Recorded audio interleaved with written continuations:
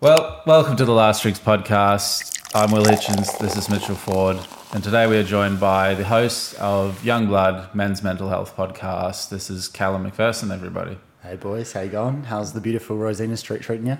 Oh, better than it used to. Will, did you hear anything about this wonderful street before Mitch suggested that you move in here? We walked down Hindley, yesterday? Hindley, there you go. So you know he's not from Adelaide if he's Yeah, called yeah. it Hindley. Tell me you're not from Adelaide without telling me you're not from Adelaide. Not from Adelaide, yeah. So yeah, for the listeners, these boys are visiting Adelaide at the moment, and they, as two sober gents, have moved into the least sober street in the entire city, which I thought was pretty funny, on Rosina Street. Yeah, well, I mean, Saturday nights, it's normally, you've got people sitting against the wall smoking cigarettes off their head on gear. Brings back many memories. And What's we're the here. nostalgia? So. Yeah, well, isn't Red Square? You mentioned that. That's right. Red Square's down there. Down there. Not far from the old wool shed. Yep. Oh, yeah, we mentioned the wool shed yesterday. Yep. Various gentlemen's establishments. Yeah, the Palace. Yeah, we saw that. We saw that down there. So. From the outside. Yeah, outside looking in, In the perfect location, really. To do a podcast on sobriety and mental health. Yeah. I think Callum and I, we all did a podcast on yours, Young Blood's mental health, and we were saying at some point we've probably crossed paths and smoked a cigarette somewhere in one of the beer gardens somewhere. I'm sure it's happened in some smokers' area. But we all just looked like rats back then, so a bit hard to tell us apart. That's right, exactly. So I guess first off, what sort of prompted you to start your podcast, and how's it all travelling? Well, before he answers, I mean, he did say he wanted to join us for a non-alcoholic beverage sometime. Oh, that's true. So Yep. That's what we got here. We've got one for him in front of us. We'll crack them open. And first things first. I'll have you know this is my first ever non-alcoholic beverage as well. Wow. There you go. Shout out Heaps Normal. That's a nice sound. Oh, it sounds pretty alcoholic. There we Cheers, go. boys. Cheers, mate. Thank you. Wow, that does taste like a beer. It does, yeah. Nice. It's pretty good. It's good after the gym, you know. Yeah. Just hydrate. Frothy. That's the way. So I started it all after losing a good mate of mine to suicide. So I was already a storyteller. I was a professional news reporter working for Channel 7. Started off in Port Lincoln, which Mitch you would know is sort of 8 hours away from Adelaide, little coastal town. And then I moved up to Townsville and I did a year and a half there. And I was back in Adelaide for Channel 7 here. And unfortunately had that tragedy befall me. And that had just a massive impact on my life, as it does on so many people who are unfortunate enough to go through that, which is most of us, sadly, at some point in our life. So that just totally rocked my world and changed my perspective. I've been pretty fortunate to that point. I'd lived a really blessed life where nothing had gone drastically wrong. I got a wonderful, loving family, great friends, had a good education and hadn't had any serious health issues to that point. So it was a real shock to lose someone that young. I think when you are that age, especially like late teens into early 20s, that whole invincibility idea is, well, it was certainly true for me.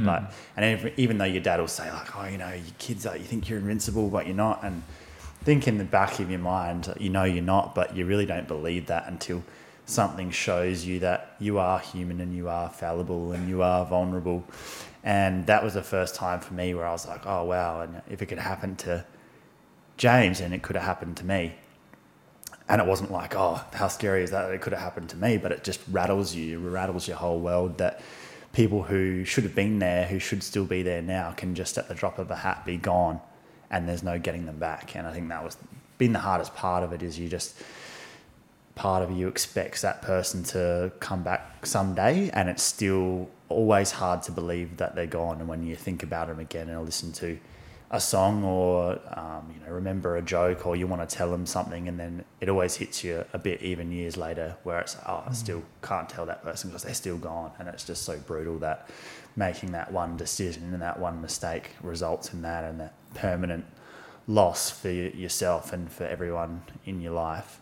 So that just had a huge impact on me. And then going to the funeral and seeing how distraught his mum was, and hundreds of people there who were obviously had so much love for him. But when you're in that spiral, you can't see that at that time. And I certainly don't put any blame on people who end up being suicidal. And I think if you don't have much of an insight into what that's like, then it's easy for people to judge and say, the typical trope of it's selfish to do that. But I think when people are that dark and that low and in that sort of space of mind, and Mitch, you mentioned you've been down there before, from what I've heard from my show, you can't really think of anything else other than trying to get away from the overwhelming pain that you're in. So I certainly don't hold any blame against him, and it just felt tremendous sadness that he felt like that and that he wouldn't express that to me, because we were really close. We would speak on the phone for hours at a time and always pump each other up, and I was off making my bones in my career, and he was starting to do the same and finishing off uni and then going to work in finance interstate.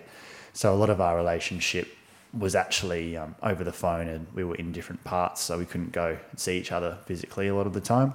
And we'd always leave those conversations feeling amped up and better, and he was just so motivated and passionate about life, and one of those people that you'd never have a fear about, or certainly that's how I used to think, and how I think most people think, which is, they'll be right. That's the kind of person who would never have an issue, because look, like, they're so switched on and they're so driven. And I've actually seen that a few times since with people who have a similar disposition who end up in a very dark place too. So I think that's one of the most insidious things with mental health and suicidality, is it can hide in plain sight, and it can wear all kinds of different guises. It doesn't look like any one thing for any one person. So you have to keep an eye out and check on all your mates, no matter how well you think they're doing. After losing JMO, I just realised how many young men really struggle to talk about where they're at and what they're going through, and that there wasn't any platforms out there for young guys specifically sharing their stories relating to mental health. And one of the cameramen I was working with at Channel 7 had just started a podcast studio, and he'd already recommended I should do a podcast. And then all of a sudden I had a theme of stories that I wanted to tell and talk about.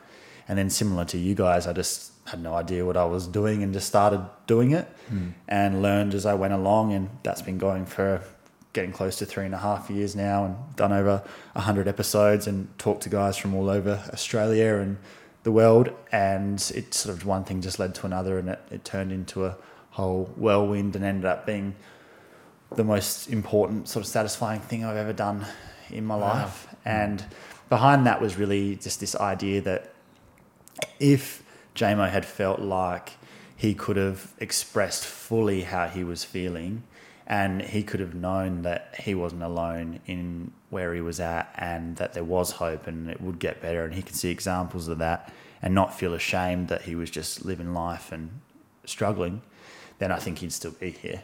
And I think that's so many young men in particular who, I think a lot of people don't actually want to die. A lot of people just have a really bad run.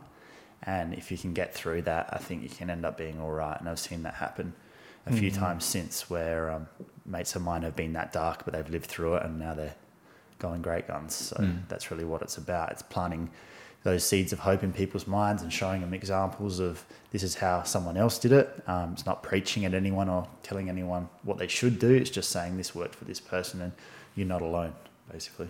Yeah. Such a good point. In terms of, pushing through those dark times.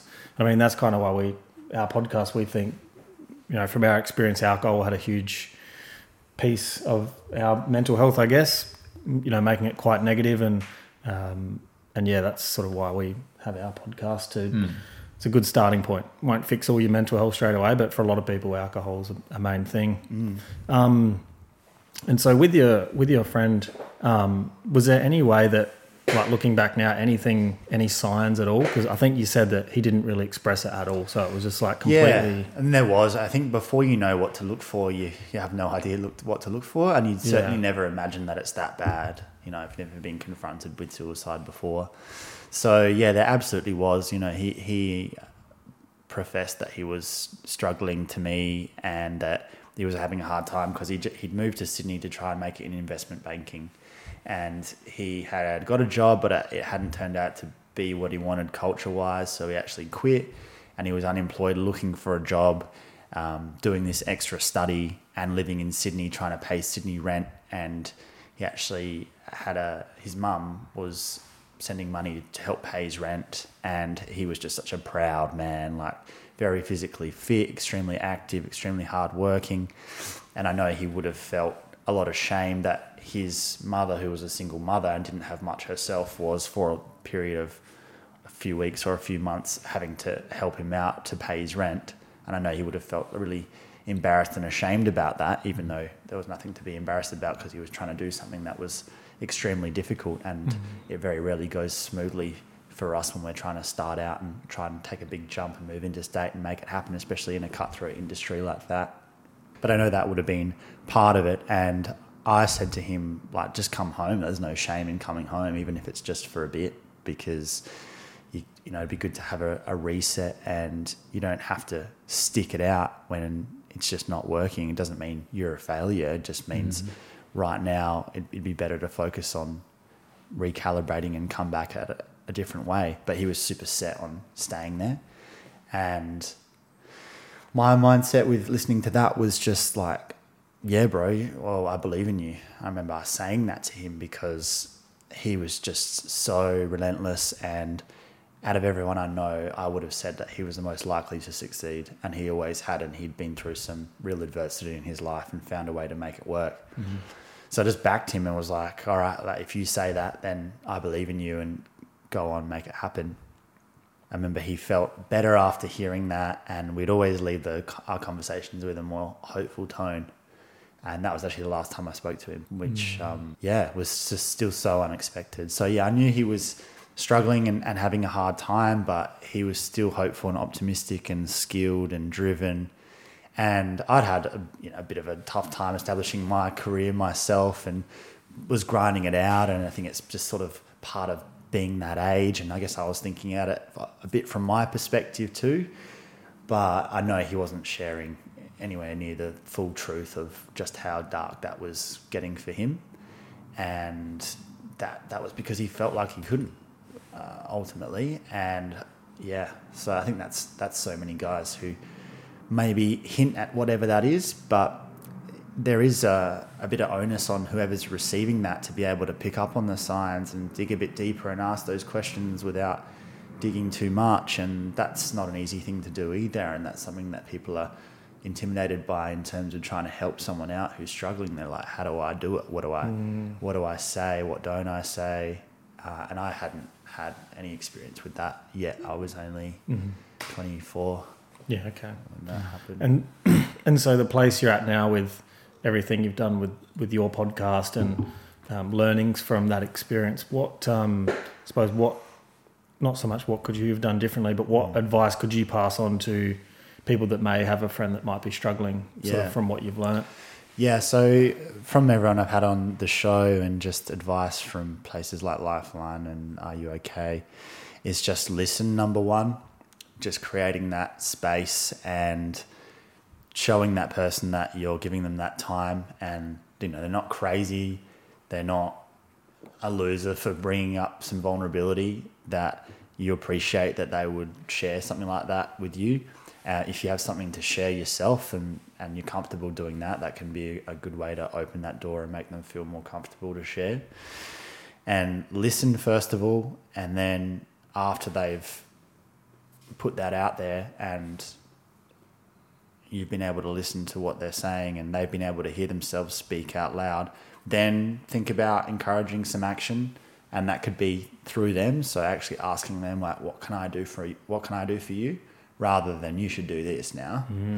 Unless it's imminent risk, then it's always calling the police. If it's like, someone's saying I'm going to kill myself now, or then it's, you have to call the police. But if it's less intense than that, then encouraging action. What can I do for you? Have them tell you how you might be able to help them, and then potentially suggest services or something like that. But I think a lot of the time, just being the person that person can talk out loud to is a massive step in itself, because I think part of the problem with my friend JMO is that he was isolated in another state, and that dialogue in his head was just in his head all the time, and he wasn't talking to anyone in real life. He wasn't actually letting that out and running it past someone. And once you speak something out loud, like we've all got experience with it, where we say stuff that we've been thinking about and we're like, oh, that doesn't actually make that much sense. And that's how we work stuff out, just by voicing it. So being that person that they can voice to without jumping in and without getting freaked out yourself, or trying to one up them and say, oh, that's bad, but like this happened to me as well, and then trying to steal the conversation. So just shut up and listen. And I guess it does take a bit of skill to know when to speak and when not to, but if all else fails, just listen, put a hand on their shoulder, ask them what you can do for them. Pretty simple sort of stuff, but I think we get pretty freaked out. It is pretty freaky when someone's saying that they're struggling that much, but you've got a real opportunity to, if not save their life, be a really good friend or a really good family member or colleague. And everyone needs someone in those moments. And I think all the time we just have to be able to tell one person what we're really going through. And that doesn't have to be a professional to start off with. And I think that can put people off and intimidate people, where it's like, oh, I'll just go see a psychologist. It's like, well, in the first instance, is there anyone that you can think of that you could tell about this? Whether they're going to give you answers that you need or not. Is there someone that you can just vent to? And it doesn't have to be, you don't have to tell them everything about your life, but you've got to find someone that you can tell about whatever it is that's really giving you trouble, I think. Yeah. And it's interesting about the point you mentioned with giving advice or giving like a comparison, because I've had that before where you mention that you're struggling, and then it's like, oh, but look how good your life is. You've got this, you should be happy. Yeah. And like you say, it's one of the most damaging. It's like so damaging when someone says that, because then you're like, oh, well, it makes you feel worse. Guilty, right? Yeah. It's like, well, I should feel happy and I don't. So now it's even worse, because not only am I unhappy, I'm now like faced with the fact that a close person to me is telling me that I should be. Yeah. So that's a really good point, is not to. And it's more complicated. More complicated than saying, oh, well, all these things on paper mean that you should be happy, so just stop and get over it. But it's not that simple, and it can be really hard for people on the outside looking in to understand. I've had people on my podcast before who've become clinically depressed and struggled terribly, and a huge part of that issue was they didn't have a central reason for it. They didn't have one thing that they could point at and say, oh, this horrible tragedy happened to me, therefore this is why. They just slowly lost grip of themselves, and that was really scary in itself, and super frustrating, because they couldn't fully point to why that was happening. But it doesn't make it any less real. But we know the whole, just suck it up and get over it, and treating depression and anxiety and those kinds of issues like they're all in your head just isn't the case, and they're very different depending on who you are too. I mean, I've also had people on the show who say that for them getting past, for example, a guy I spoke to who lost his dad to suicide, part of what helped him was comparing his life to people in Syria who did have it way worse, and for him personally, like, that actually made him feel better. So it's kind of subjective. Yeah, it would be. Yeah, I suppose it depends on the person as to how that, whatever's going to work for them. What helped you, Mitch, when you were at that point? Well, for me, it was moving away. That was a thing. Yeah, like moving up to the Gold Coast and stopping drinking and creating new friends. I was sort of unhappy in a workplace. I was surrounded by, like, they weren't bad people, but just not the healthiest for me, and I was quite isolated. All my family were not in Adelaide. I didn't really have anyone close to me. I was single, living alone, and I just had to get up and move and start a new life. And it's really been the biggest help. Isolation's a real killer, I think, when you spend so much time in your own head. And that can be really dangerous, especially if you're adding in various substances to that. Yeah. So you didn't have anyone to talk to? I did. I had a counsellor, which was really helpful, and I had people I could talk to on the phone, so I did have support for sure. But it was temporary relief. Really, the thing which has really helped is, I took antidepressants, and that really helped. The combination of antidepressants, moving away, getting sober, exercising regularly, new friends. That's kind of been those factors all combined is what's really taken me which is really a total overhaul. Yeah, and I think that can look too overwhelming to people as well, where you're thinking about, and Will, you've done the same thing, but you're at the bottom and you're sort of looking at it like, well, I can either change my entire life, I can get a different job, move to a different place, get a different group of friends, change my habits, or I can stay in this place and wallow in it, or I can potentially even suicide because the way back just looks too hard. So you guys know even better than me, but it's got to be that one thing at a time. Typical. You can't look at it like, all right, I got to change my entire life today, because it's going to be too much. That's right. It was definitely baby steps, and I had a counsellor who sort of helped me make some of these decisions and guide me through different things and help me realise what was going on in my life. And then another thing, I mean, your friend, it sounds like it was a situation with him, and it's also something I heard with like Jordan Peterson talk about at one point, which is that if you're really depressed, one of the most dangerous things that can happen is to quit your job. I don't know if that's something that you've heard before with anyone on your podcast. But I think that's routine. Yeah. Losing routine can be really tough for people too, in terms of a sense of purpose, and just being organised and having that structure can end up sort of in a bit of a free fall if you have nowhere to be, and then also you're not in contact with people at work, and then if you're in a situation like you were in as well, where you don't have a partner and you're in somewhere where you don't have friends as well, then you become even more isolated. So I suppose it can be dangerous, and work's a pretty good distraction too sometimes for people.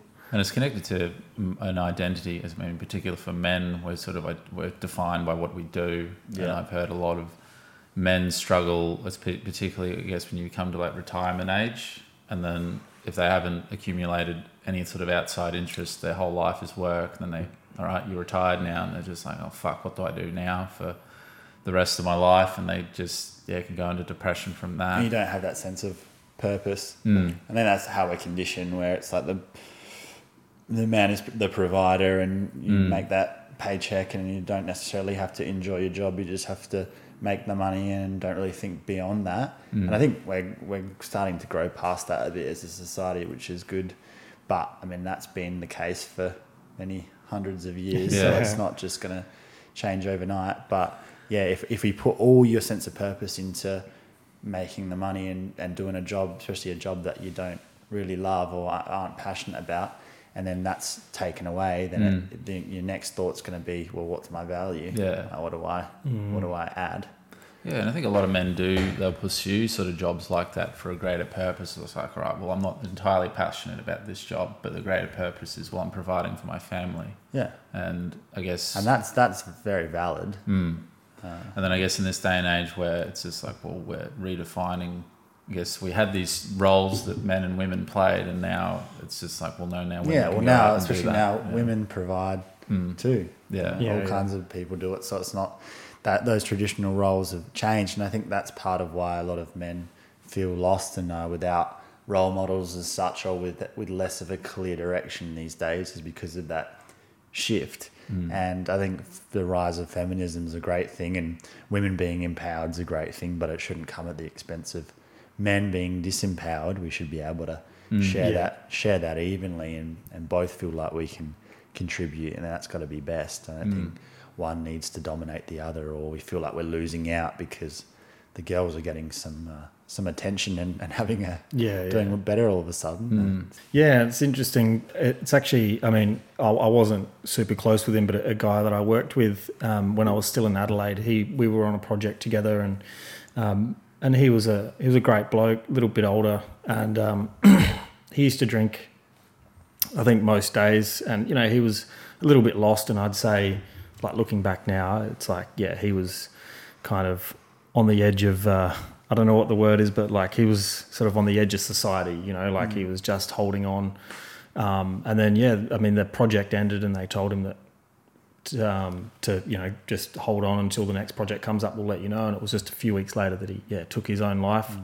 So it just seems to be this kind of maybe not with every case, but seems to be a loss of work can be super damaging. And maybe it's because, it's a lack of purpose, but also you've got so much time to just sit around and think. Because how do you spend your time? That's the other thing. I think a lot of people will sort of hide from their lives at their jobs as well. And it's unfortunate that they feel like they don't want to be alone with themselves or have to deal with some of their personal problems. But it's also great that people feel like they can go to work and just focus on something and produce something and be distracted in a way. Yeah. And so, you take away that 10 hours a day and that's a lot of time in your own head. It is. Especially if you don't have if you don't feel like you have the right tools to deal with what's going on in your head, then you don't have people or you don't feel comfortable to confide in people, or you feel guilty for the way that you feel, which is, when we take, which comes back to that, if you're feeling down and someone says, what do you got to feel sad about? Where it's not acknowledging how the person's feeling, you're just dismissing it because you're seeing a different picture to what's going on in the person's head.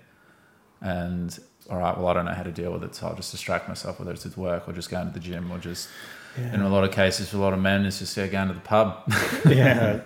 Well, it reminds me of the guest that we had on, Drew Wild. He talked about that another word that he uses for addiction is distraction, and that's really what any addiction is. Absolutely. It's just a distraction, and he puts it as far as work is exactly. It's a distraction. Therefore, it can be an addiction. Obviously, it can be channeled healthy if it's providing income and it's providing a service to others. But at the same time, if when all the dust settles, you're not at work and you can't sit alone without having a drink or a smoke or a any other kind of major distraction, then that's, it can be pretty dangerous. I definitely agree with that. Like with addiction being distraction, and they say, choose your poison. It's kind of like choose your distraction. And then your brain's not going to stop looking for that dopamine release and looking for the rush in wherever it can find it. And for most people, I think some more than others, because I think others are more like adrenaline junkies or seeking that thrill a bit more than others, but it's a case of redirecting that in the most positive possible light, because just abstaining and saying, oh, well, I'm not going to feed that in any way, doesn't mean you have to feed it in a negative way. But for me, I find I really have to key in on trying to push the podcast, do things that I'm passionate about, achieve stuff, get stuff done at work, put a lot of effort into my relationships, be out doing activities and fill my life up with doing things and trying to achieve, really. Not in an obsessive way, but in I realize that I can get that same sense of satisfaction and that same excitement especially out of developing the podcast and having these kinds of conversations and making content and putting it out there. And you guys know what it's like making that content and putting it out day after day after day of all those videos and that sort of thing. But you see the reactions to it, and then people messaging and say, this helped me, and you sort of get off on that in a way, in a positive way. And I can feel that that's just pretty much the same part of my brain as doing something more negative, and that's just a much better way to do it for me. It takes more discipline, and then also obviously working out's the major one as well for a lot of people who manage to get over whatever it is. Fitness is often a part of that, or religion, or it's got to be something though. You got to be able to still get that feeling from somewhere that's not destroying your life too. And I think the addiction distraction thing just totally makes sense, because it just goes from one thing to another a lot of the time. So you can go from, okay, so you're drinking too much, so you stop doing that, and then you find your brain's looking around, and then all of a sudden, you're watching way too much porn, so you stop doing that, and then all of a sudden you're gambling, and then you stop doing that, and then you're on Tinder. Your brain's still 100%. Finding it somewhere else. Yeah, for sure. And you might not even realize it, but it's literally that feeling, that excitement where you don't know what the result's going to be. That's the feeling that you want. Yeah. That's the feeling that you want. That's what I used to get excited about when I'd go out for a night and I knew I'd be getting on drugs and doing whatever. The exciting part was anything could happen tonight. And that anything could happen, that is dopamine. Yeah. That is how you define it. And you're not sure what the result's going to be. And there's all these things that give us that feeling, which we want because it feels good, but most of them are destructive. Yeah. And I guess that's the key point, is it's finding an addiction or a distraction that it's the least harmful to you. Yeah, and if you can, something that helps other people. Yeah. Ideally, because Will and I, we've talked about this in episodes, but we've definitely talked about it. Is we battle with all kinds of different addictions all the time that kind of cycle through, and then like we're quitting. Like I went overseas and I started smoking for a while, and then I was vaping, but now I'm off that. But then other things come in, and then I'm eating too much like sugar. And you're just conscious of yourself that you just yeah. Whenever I cut something out, I watch myself randomly start trying to pick something else up. And I'm like, no, we're not doing that as of now. Like, it could be, So now you start eating, like now you're just eating chocolate every night, which you didn't used to. Because your brain's sneaky. It just wants to get high in some sort of way. It's that neuro pathway is like firm and set in there, and it's still looking for it. Because I guess, like I'd have addictive things come up that, I guess might not be as noticeable because I weren't as destructive as I was with alcohol. So then, if it is food, if it's porn, if it's especially if you've gone really far on one of them, then any of the other ones in more moderation, you're like, that's not that bad. Yeah. Because I was a fucking alcoholic. Yeah. So it's like, look how fucked up I went that way. This is fine. Yeah. So this isn't. You think this is bad? Like, this is good. It's like I can just. That's right. Then you trick your brain and justify it to yourself. I think we're amazing at justifying stuff to ourselves. Yeah. But as long as you're doing that, I think a lot of us, maybe if we don't even consciously know it, you have to walk around with that feeling of, I know I don't really need this in my life, or that it's not good for me. And then there's a whole lot of, while you're actually doing that behavior and you're in the throes of whatever it is, you're like, oh, no, it's fine.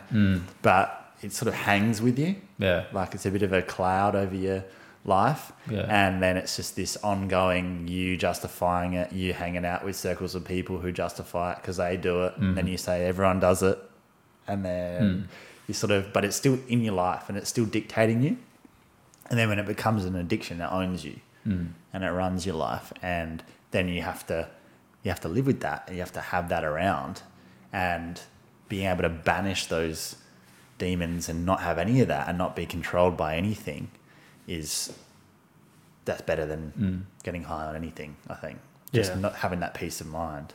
Yeah. And then like some of the things where like, I know I'm not enjoying doing it, but I still compulsively am doing it. Like scrolling on your phone. Yeah. It's just, you're getting some hit, and then afterwards it's just like, why the fuck did I do that? Yeah. But then you just keep going back to it, which I've heard, that's like an addictive pattern. It's like if you keep craving to go do something, knowing full well that it's affecting you negatively, but you can't stop doing it. Yeah. It can be a fun thing. We're both on TikTok, but that happens too. Because I was always massively against it, but it's good for posting content. You get there's so many more people on it. Yeah. So it's good for getting your stuff out there. But then I do get stuck, and the algorithms are so good. Like there's so much stuff out there that I'll feel guilty. I'll be on that, and I'm like trying to get rid of it, and then you've been on it for 30 minutes, and then you get rid of it, and you kind of just feel sick afterwards. Like, and it just sends you content that it's just like I get a hit out of something that's going to upset me or piss me off, and then I'm just like I'm like all disoriented the rest of the day, just like why do I get pissed off at this crap on fucking the internet again? Fucking hell. Yeah, it's a hard thing because we've got 16 conscious hours a day, and so to be consciously aware or being mindful to something healthy for 16 hours a day every day, it's unrealistic, especially when our society thrusts stuff that's unhealthy in your face. And that's a very quick, you could feel good for a little bit right now. That's a pretty sweet looking option a lot of the time compared to you could be disciplined for your whole life and you won't get high, but you won't get too low, and you'll just be steady. Like that's not very appealing, especially to very young people. But I think it gets a lot more appealing once you've been really high and you've been really low. Yes. And you've felt really shit for a long time, and you've realised that, wow, when I'm super hungover or I'm on a massive come down, I really can't do my life at all. And what if I don't have my shit together and then something actually goes wrong in my life and like there's a massive health problem or someone needs me to go help them and I'm just rat shit, then I'm going to be useless. So I think as you start to take your health and your life a bit more seriously as you get older and hopefully grow up a bit and realise that, you are fallible, you can die, you can get sick, you can fall apart, you can become an absolute mess, you can, lose your friends and lose your relationships and lose your house. Then it's like actually being stable and being someone people can rely on and wake up feeling good and go to sleep feeling good and not carrying any guilt is actually, that sounds pretty good. Definitely. It's like the highs you used to get from drinking or if it was taking drugs, and then it comes at a cost because you dip. And, alcohol's a depressant. Like the last time I did cocaine, like the come down was just horrendous that I was just like, yep, that's it. I'm not doing that again. Yes, you actually did it, which is pretty impressive.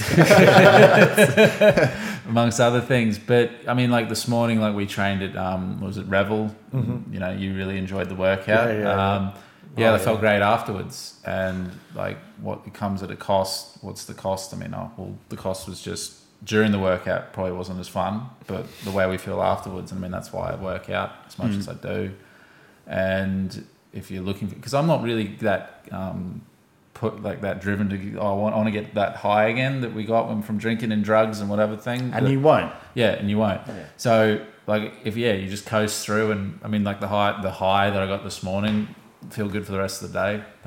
I'm pretty good with that. Like it's the most natural way to get it. And then I think getting just really comfortable as you guys would be with who you actually are as people, and to the point where you don't feel like you need to do any of that, and you can still have those social situations and you're still meeting new people and still having the interesting conversations, still having a laugh, because that's what we're doing it for often in those social scenarios. It's because we want to connect and we want to have a laugh and we want to have a chat, and if you prove to yourself you can do that anyway, then I imagine, I've never gone fully sober, but that it gets less and less appealing as you realise it doesn't actually add anything. Well, the irony of like in party scenes doing drinking and drugs, and you're with all these people and you think you're having a great time and you're connecting, but you're not, because then you just wake up the next day, you don't remember any of the conversations that you had, and then it's just, and then once you take out, and a lot of people discover this, once you take the drinking and the drugs out with the people that you're hanging around with, you realise you don't have anything in common with these people besides the drinking and the drugs. That's right, and I think that's very tough for people as well in the early 20s, mid-20s especially, and you have those party days and everyone's like, oh, I love you, bro, but it's all based on drugs. And then you take that away and then, you're absolutely right, you don't have those similarities. And I think that's what keeps people in those circles a lot, is they might not have another friendship circle, and it's not like those relationships don't have any merit or value, or that those memories and those times weren't a good thing in some ways. But often it does have to fall apart if you want to move away and your priorities are shifting in another direction. And it's pretty tough to ask people like, all right, well, walk away from that group of friends and make new friends. And that can be a really daunting thing. And especially if people are loyal and they don't want to feel like they're letting people down, or that they're too good for whoever it is. But a lot of the time, like for you, Mitch, the reality is you need to move yourself out of those environments. And if those friendships are based on those environments, then you're not going to be able to stop doing whatever you're doing while you're still there. Because I guess it's like safety and security, even if it is like a group.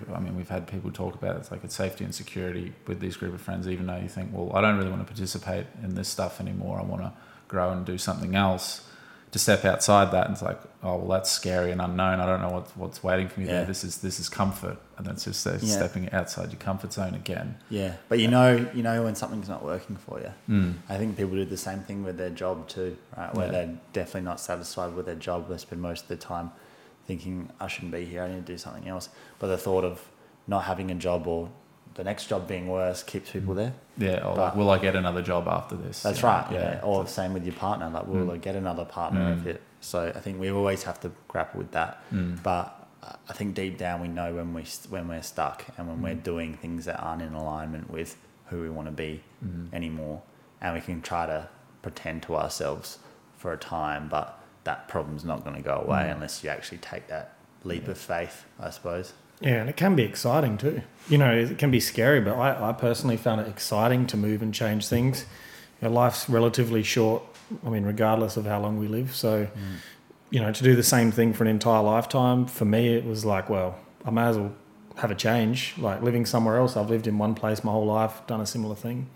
why not experience something new? So maybe that's a way people can reframe it to take the leap. Well, that's a rush in itself. Yeah. Isn't it? Yeah. Well, that's bigger action and more excitement in a lot of ways than just repeating the same behaviour that is keeping you in a rut.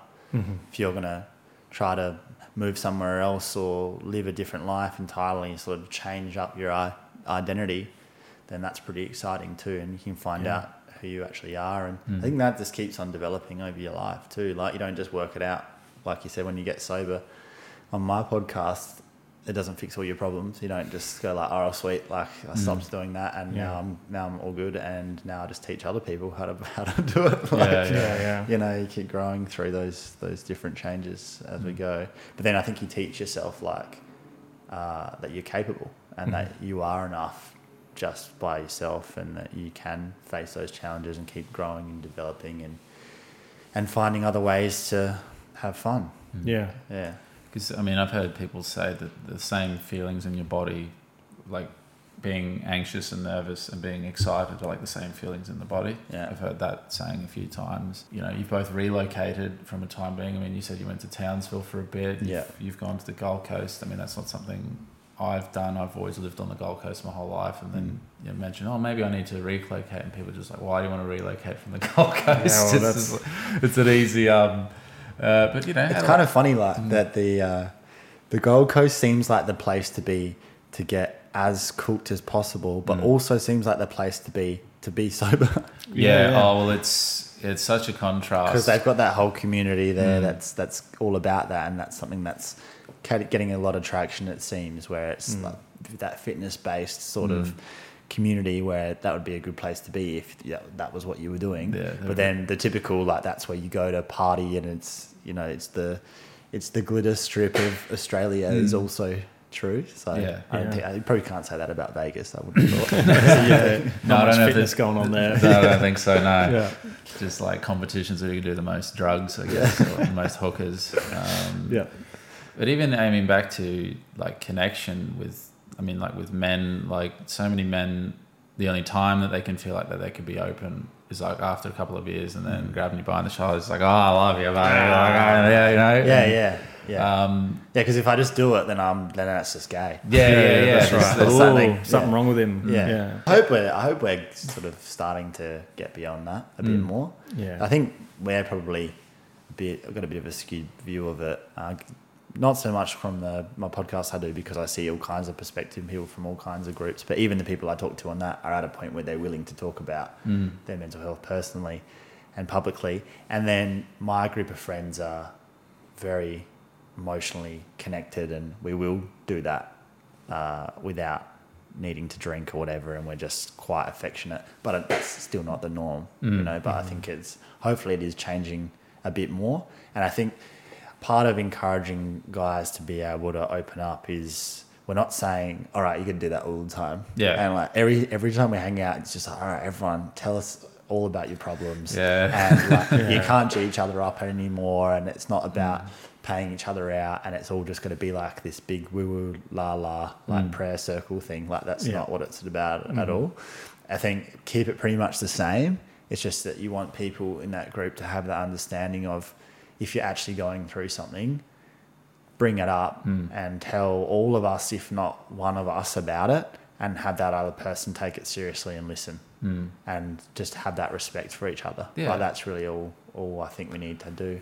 Just creating a space that that people can feel comfortable to be open about that.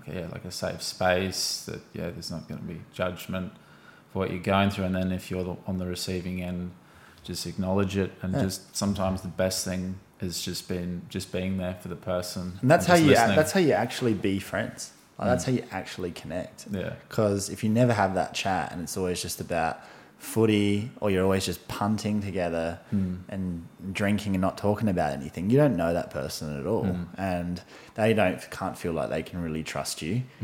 And that's not a good feeling either. So being able to have those conversations sometimes, even if it's just like, what do you guys think about this? Like, talking about ideas and perspectives and a bit of your life history, that actually brings you all closer together and makes you be I think real mates. And I think we'd all want that. And there'd be plenty of people who feel like they've got sort of surface level relationships where, you know, you're friends as an image, but when you're all hanging out, so you're just all on your phones and you don't really know each other. And I think most people would want to. It's just hard to know how to do that. And we're so we've got a lot of bravado, and we're worried about being judged or being that guy who brings it up and then have everyone else say like, oh, we're not talking about that. Like, we're worried about that.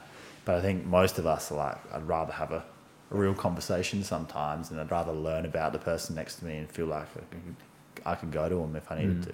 Yeah, and if they're not willing, then you need new friends. Yeah. It's like as simple as that. Like if you can't open up and they're not going to listen or engage, then your life is too short to waste time with people that aren't going to be there for you, and especially when you're in dark times. Well, because I think that's sort of the most satisfying and reassuring thing in life is being able to share those things with people and have them share them back, and be like, yeah, we're human, and this is tough, and they say, yep, that is tough, and I've been through something that's tough, and then share your successes together as well.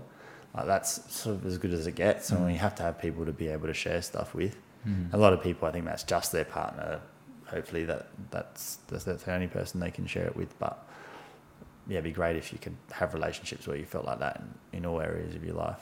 Yeah. I think like men having those relationships with other men outside their partner as well, so it's not just that their partner has to take on the burden of fucking all the dumpster fire that whatever we're sort of carrying, that you can have other outlets like male friends who are conscious enough and open up to receive that and you know, help you through that in whatever way, and even if it is just listening and just, you know, being there for them. And I think taking action helps a lot with guys as well. Like, we're very physical, so I think you know, going to the gym or going to the driving range or playing pool or playing some sort of a game, that can often be a good way to connect as well.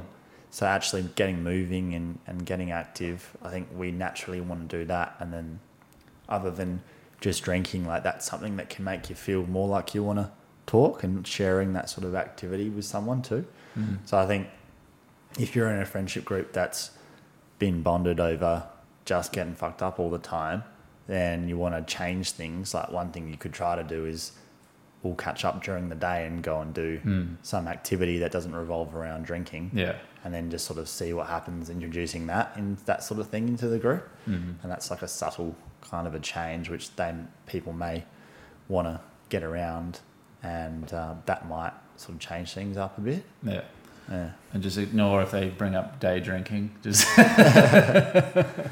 because I think for guys especially, I mean, when you were telling a story about your friend about pride, like I think for a lot of, I mean, I've experienced it that, you know, to be a man, you got to handle your own shit. So, you know, especially, you know, hearing about your friend in Sydney struggling, his mum's supporting him financially, I could certainly relate to, you know, I've got to fucking handle it myself. I can't have someone support, you know. Yeah.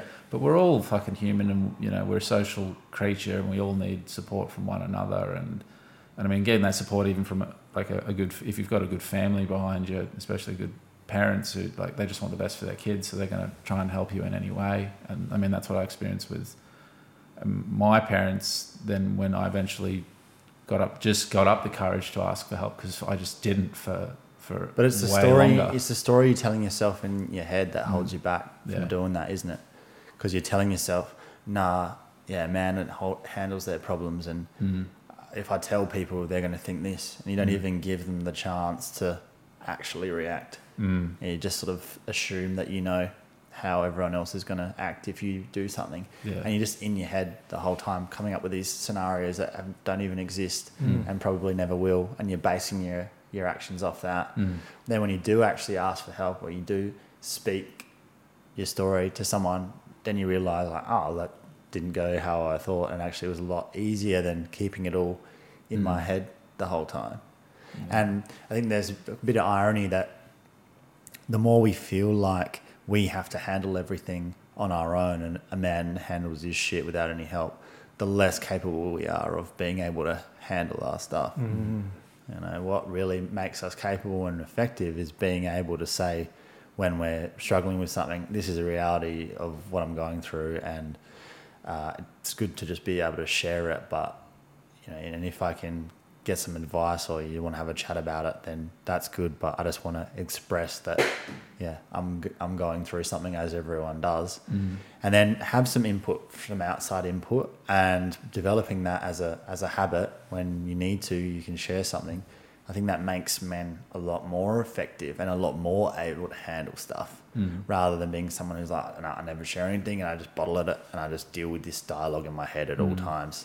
I think in the long run, that means that you are more likely to fall apart, or you are more likely to act out or lash out at people that you love and them not understand it, and then you not understand it, and then you hate yourself because you act this way, because you just wouldn't never share stuff. And you don't develop that habit of being able to do it. So trying to do it for the first time is so scary that some people never do it. When I started, I guess, going to rehab, going to these group meetings, I guess going to AA and stuff, and then where I'm at now, and people would compliment me, it's just like how I'm so open about my past addiction and stuff. And to me, it just feels normal, because it was just like when I was in these groups, they would just encourage it. They're just like, just be open about it, like your experience, like it helps people. And so I just got to own my shit with it. Just like, well, this is what I did, but this is where I'm at now. And I've always, with helping others, if it's just redirecting someone away from the path that I went down, then,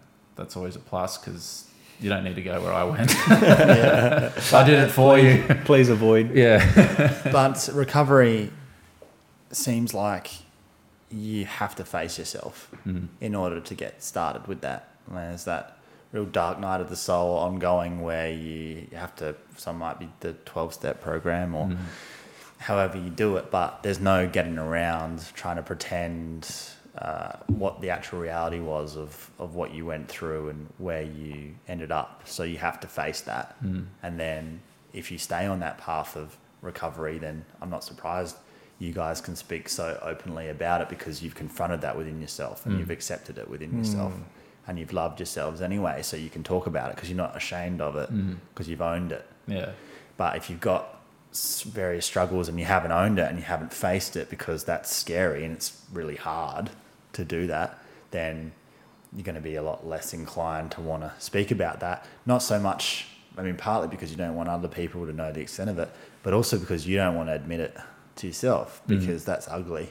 Yeah. And it probably means you're going to have to do a bunch of work, or you're going to have to view yourself in a different way to the image that you want to view yourself as. And a lot of people would rather just bury that. Sure. For obvious reasons. Especially when everyone around you is doing the same thing. That's when it's like real easy to bury. Because it's like, and that was the biggest hurdle for me was, my counsellor told me you have a problem with alcohol, like first session, straight up. But then it was looking at the people around me and I'm going, well, not really. Like everyone else is doing the same shit Everyone's that I am. fine. Why do I have to stop? But then, like you say, as time went on and I actually faced it, actually looked at it. Okay, what would my life, would I be better off without alcohol? How much damage has it done? How has it affected my relationships? How has it affected my health? How's it affected my finances? How many embarrassing things, then you add it all up and it's like, well, regardless of if other people are doing it, I'm better off without it. Even if everyone else is doing it, it's just better for me to stay away. It takes a lot of awareness and self-love and maturity to do that, though, because that's so uncomfortable to have to face all that and go through that and reframe everything, change your whole life when you can just have another drink. But just having another drink is never going to bring you to a different place. Yeah. And I'm sure you would agree that now you're much happier with yourself and much more excited to live your future than you were before. But you got to pay the piper, whatever it is. Whether it's trying to carve out a better life for yourself through healthy habits, or it's having a massive come down because you went on a 3-day bender. Like you got to pay the piper, whatever way it is, and you can't escape that. Yeah, that's right. Or just drink more, but then eventually you'll that's stop. right. Yeah, but you're just extending it. That's right. Yeah, you got to pay. Everyone has to pay. Yeah, exactly. Yeah. Is there like one standout thing from one of your guests, like a piece of advice, or just like something that one of your guests has said that just has stuck with you over the past couple of years doing your podcast? There are so many things. I think just the general theme of everyone needs a reason.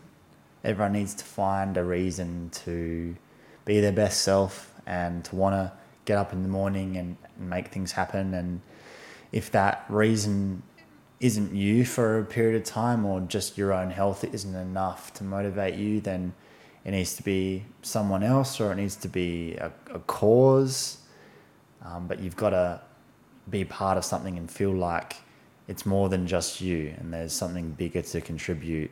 And I think if you can help someone else or create something or join a community and get that community back and that love back, then that's going to be a massive help for people. I think the number one thing for human beings is community and connection, and we'll find it wherever we can. And a lot of where we find it is the smoke and mirrors of drugs and alcohol and bullshit party scenes that feel like connection, but it's just a veil. It's not actually real.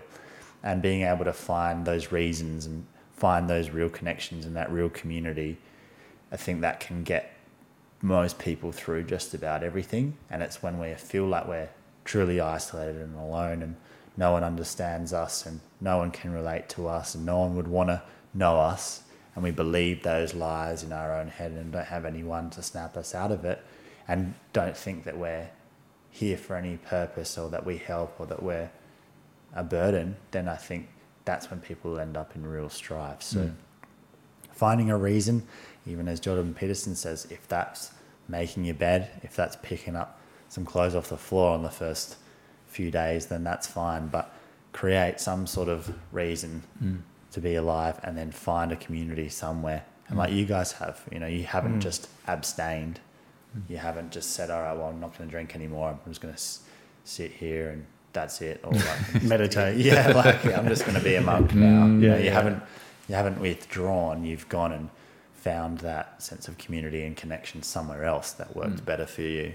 Yep, that's exactly right. Yeah, it's like step by step. And I mean, I guess it was alluding to before, like changing your entire life. It's not going to happen overnight. It's just the big picture of what you want to change. I mean, for me, the starting point was like, you need to stop drinking. All right, we'll focus on that first. All right, and then we tick that. All right, now then we move on to the next thing, and you just go from there. And so boom, you have a reason straight away, and it's something to work on, and then that's already feeding those dopamine pathways in this opposite way, where it's like, oh, I'm slowly turning into a different person, and that's pretty cool. And my challenge is to not do this thing and find something else to replace it with.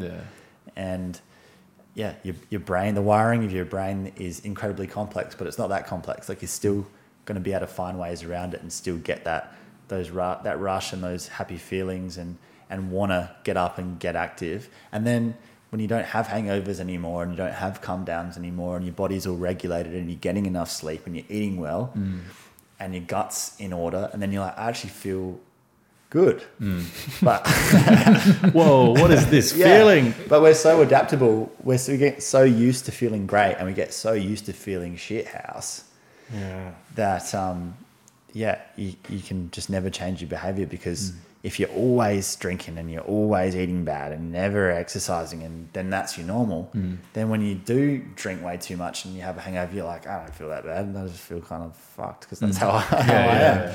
But if you're really healthy and then you do that, and then you just feel like you might die because you're used to feeling good. But I think a lot of people don't even give themselves a chance to feel how good that would feel if you had it all in order. Yeah, I'll give you a little example of yesterday, because I do eat relatively well, but I guess going cross country the last couple of days, I had to be a bit selective. But so then Mitch, when I got here yesterday, introduced me to the AB. Oh,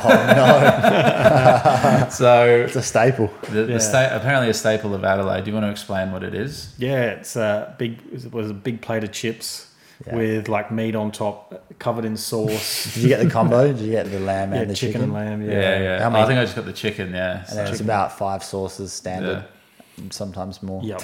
And what is it? It stands for the Afterbirth. I thought it was Afterbirth, but I could be wrong. I don't know. I thought it was, or if that's a nickname or something. Yeah, I've heard the abortion before. It looks not nice. Yeah. It's one of those things that you'd order when you're hungover and you're like, this is a great idea. Yeah. And you eat it and then you're like, I feel so bad. I'm never going to get one of these again, but then you do. Yeah, that was Mitch asked me, how did you find it? It's just like, this is definitely something I would have had at 3 o'clock in the morning after clubbing all night. Because then in the afternoon working on some things, I was sitting there like, oh, I don't feel too good. Yeah. You gotta let yourself have a little A/B every now and then. Yeah. It doesn't mean you have to be perfect with everything, but just know that if you're trying to be productive that afternoon, probably just you're probably just going to be going, So I mean, I personally think Will was one of the cleanest eaters I know. Like, you eat steak and eggs like 3 times a day, literally, like no joke. Like steak and eggs and veggies 3 times a day. Yeah. Your treat is yochi. You like the frozen yogurt. That's like but then I just have binges and then But that's why, like, even like a plate of chips and meat, you just feel left of center because you're so used to just having that clean like food, and that's kind of what you're saying is so like when you're used to drinking and Mitch pieing, saying you should have more ABs. We'll go for ABs after this. That's it. That's awesome. But yeah, thanks for joining us, man. It's been a real productive chat. I love what you guys are doing, and I think it's really original, and there's so much space to have these conversations around drinking and partying and what to do with our lives at this age and how to change your life. And it's just a really great place to start an authentic chat from. And you've done a really good job to keep it going and find all the guests that you have. And you're obviously super motivated with it and doing a lot of good things and really just authentic, nice, genuine dudes just doing something because it feels good. And so awesome. Yeah, thanks for that, good man. stuff. And there's always intertwining with, like, I mean, your focus with yours is mental health. I mean, I guess we're diving into mental health. I mean, it's kind of intertwined with addictions because a lot of people's mental health, their struggles, are underneath all their addictive behaviours. Absolutely. And that's why mental health is the perfect theme for a podcast, because to talk about mental health is just to talk about being human, just living. Like, everyone has mental health. And if we're talking about that, we're not necessarily talking about mental illnesses. All the stories that I have on my show is just, okay, so just tell me about your life and what you've been through. And there's always mental health intertwined with that, and there's often addictive behaviours, and there's often shattered relationships and hitting rock bottom and rising again. But it's all just being human's hard. And being able to share that with each other makes us feel better and makes us feel like we don't have to be perfect. We just have to try our best and get better over time. Yeah. And I guess, to try and go through life without problems is probably a bit of a stretch. I think it's just life is suffering, right? Yeah. Just trying to find better problems, I guess, to tackle every day. Yeah, and better tools to be able to do it, and better community to be able to help you through it, because the satisfaction comes from overcoming things as well, and moving through things, and then being able to help others do it. Yeah. So if we didn't have any challenges, I think we'd probably just be drinking a lot. That's right. And we do like to end the episode in a bit of a fun way, because obviously we've taken a bit of a dark dive and discussed a few different things. So we like to ask, what's an embarrassing tale of you in the party, on the piss, on the drugs, or something? Down at Red Square? Or So I thought of a good one that's I was a bit younger. It was in year 11, and the school I went to, my dad was actually the head of middle school there. So I'd just been through his middle school where he was head of middle school, and I'd get in trouble, and then I'd get in trouble at home for getting in trouble at school. No. And so everyone knew him because they all went to that school. And I went to this party, and it was the punch. The punch got me, the old vodka in the punch, and like no one has any idea how much alcohol is in that punch, and you just keep drinking it and have zero idea really what your tolerance is at that age. Even though I was drinking since about year 8, but it was still back in the days where people would just neck half a bottle of Smirnoff vodka like straight up, and then 20 minutes later just be projectile vomiting all over the place. So I had thrown up before and embarrassed myself plenty before, but I definitely hadn't learned my lesson. And I remember I was smashing this punch, and it was a Pimps and Hoes party too. So I remember those. And this is still me looking fairly prepubescent, like wearing a purple robe, like thinking I was pretty cool. And I'd smashed this punch, and I'd got some pills from Happy High Herbs, like not even real ones, like just someone had some sort of speedy, like fake herbal pill thing. I don't know. I took them anyway, and I was drinking this punch. And then it was only about an hour into the party as well that people were still getting there, and I was just absolutely blasted. And there's parents there too, because it was a kids' party, but it was in this real fancy, nice house with marble floors, and there's all these parents around, and I just threw up all over this beautiful floor, like in front of all these parents, and all the like kids would just like, the sun hadn't even really gone down yet at this point, and I was already that lit, and I was full paralytic, like I couldn't stand up, and I was all wobbly limbed and didn't really know what was going on other than like, oh, I've really fucked up here. And then Dad rocks up at some point, I don't know, 30 minutes later or whatever, and I remember he literally threw me over his shoulder. And he's carrying me out, and I'm like lolling from side to side. We're dribbling down his back, and the entire party's going, Mr. Mac, Mr. Mac, Mr. Mac. And then I remember like sort of swaying from side to side, just seeing in a blur everyone chanting Dad's name and knowing how embarrassed he was going to be because he worked at the school, and thinking like my life was over and that was just the worst decision I've ever made. And in the spirit of good parenting, he made me go back the next day and deliver them a apology letter. Wow. And and he made me go to basketball training the next morning as well. I remember I woke up on the floor in these elephant pants that I didn't remember putting on, and I'd realised that my parents had bathed me, and I had no memory of that. Oh, no. And I remember just being like, oh, they definitely saw my genitals. So that was pretty rough, but... yeah. Hey, at least I had this sort of dad who'd carry me out of a party, but poor man, put him through it a few times there. That's a good one. Thanks for sharing that, man. That's very entertaining. Oh, this has been the Last Drinks podcast. I'm Will Hitchens. That's Mitchell Ford. We'll see you in the next one.